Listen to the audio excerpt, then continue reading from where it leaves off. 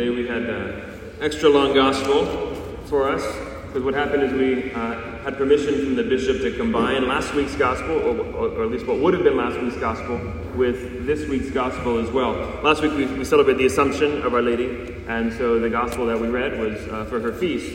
But these last several weeks we have been reading through the 6th chapter of John's Gospel, this Bread of Life discourse, where our Lord is speaking to us ultimately about Holy Communion. And what we notice is the scandal that it causes in the hearts of many of his followers.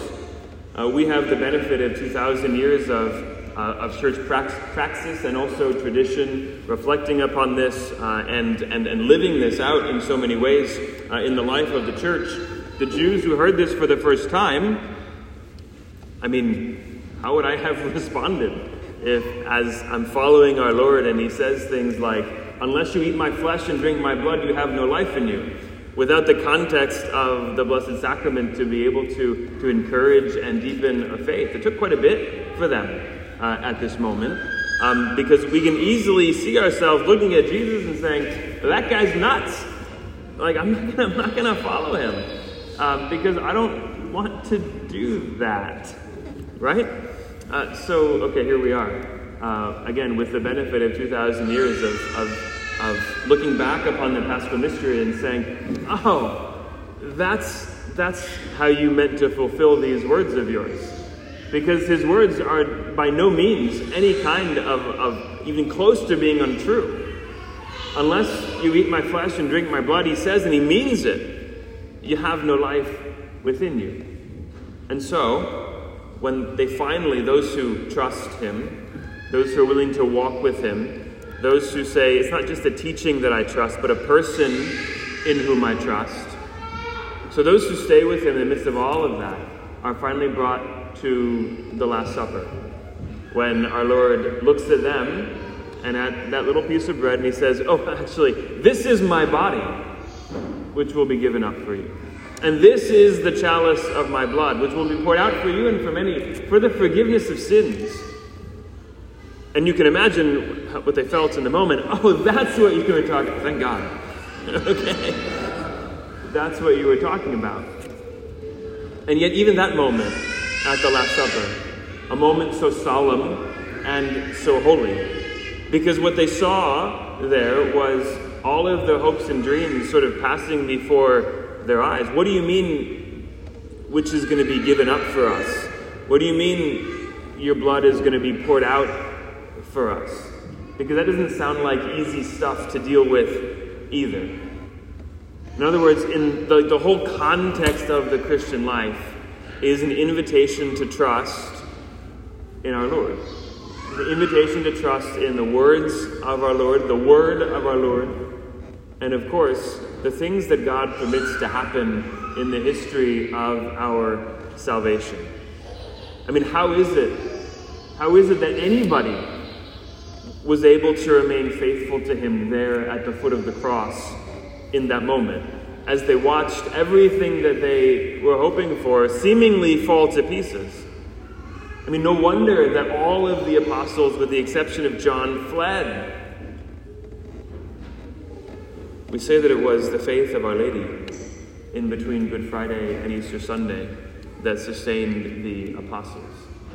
She was the one who knew him the most. She was the one who was privileged to see from the beginning all of the mysteries of God unfold.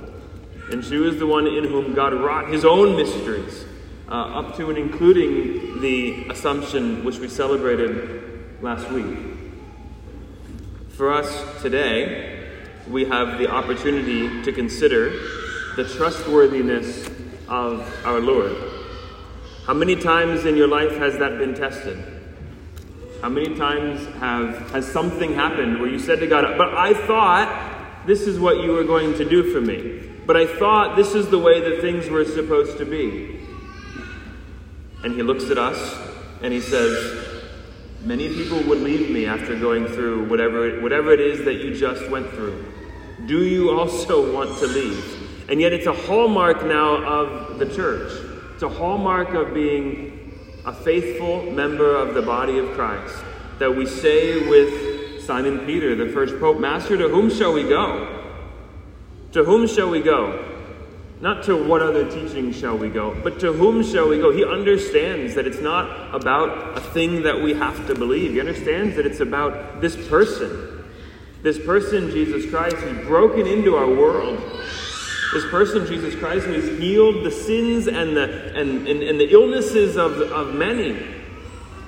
This person who has come to us and invited us to believe in him. It's why he says to all of the other people who he heals, "Your faith has saved you, go in peace." Your faith has saved you, go in peace. And it's why he says at Nazareth, or why the gospel tells us he couldn't work a whole lot of miracles there, because they didn't believe in him, because of their lack of faith. They didn't trust in this person, Jesus Christ. And so that's the invitation today. Our second reading as well from the letter of St. Paul to the Ephesians is one that occasions for many a test of faith. St. Paul tells us wives should be subordinate to their husbands as to the Lord, etc., etc. We go through the whole thing.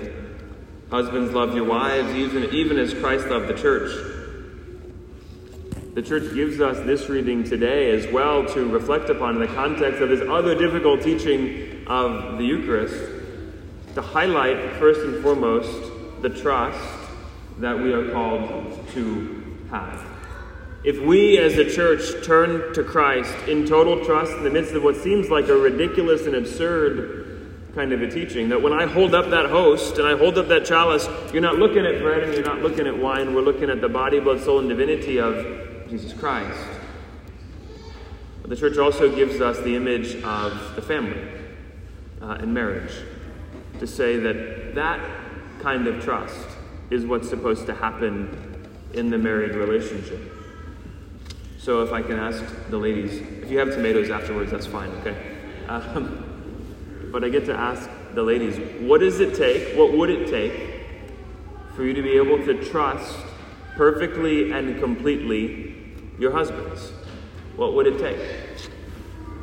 I know that's a tall order. And men, I know that I'm asking a lot of you as well, because that's exactly what your wives are hoping. Exactly what you as the church are also hoping from me. So maybe if we take a step back from even the married relationship for a moment, what does it take to trust another? Like, I trust on some level that you have what it takes to fulfill whatever it is you're saying to me. As I look to our Lord and say to him, "Jesus, I trust you. Jesus, I trust in you. I know that he has what it takes. I also know that he has the goodwill to be able to give to me and to provide for me everything it is that I need and desire." It's amazing, then, the vocation of marriage, isn't it? Like, the level of greatness to which God calls married couples. Not an easy reality. Anybody who's lived it for more than 30 seconds on some level knows it's not an easy reality. That's okay. That is absolutely okay. Perfection, we know, is going to be achieved finally and totally in heaven.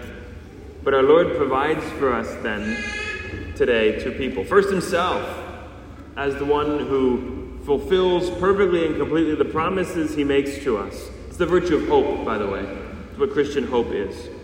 And so we look to our Lord and place all of our hope and trust in him to receive everything. And husbands, fathers, you look to him as well. So you are the model. You are the way that I'm supposed to live out my marriage. And total gift of self until nothing is left ungiven looks like the cross in so many ways. That's a challenge, and yet Christ gives us the grace. And ladies, you are given the example of Our Lady, who in the midst of the chaos of everything that happened on Good Friday, remains faithful and stays with our Lord all the way until the end. That is also a tall order. Marriage, in so many ways, is a martyrdom. It's a beautiful martyrdom. And it's one, again, that is modeled for us by Christ on the cross, giving his life physically and totally for all of us. And Our Lady too, to whom Simeon, the prophet, says, "And you yourself a sword shall pierce." She too undergoes a certain kind of martyrdom at the foot of the cross. And so in total trust and love, then, all of us in the vocation to which God has called us, we come here to the foot of the altar to receive again our Lord, the Blessed Sacrament, body, blood, soul, and divinity of Jesus Christ, and to trust him. We place the difficulties and challenges and struggles of our vocation in his own heart, asking for and trusting that we will receive the grace to live this out well.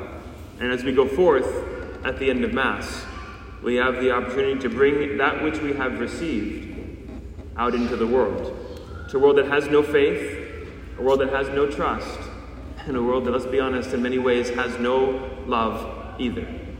If we are going to bring all of that to the world, we have to place all of our trust in our Lord Jesus Christ, who is the Savior of the world.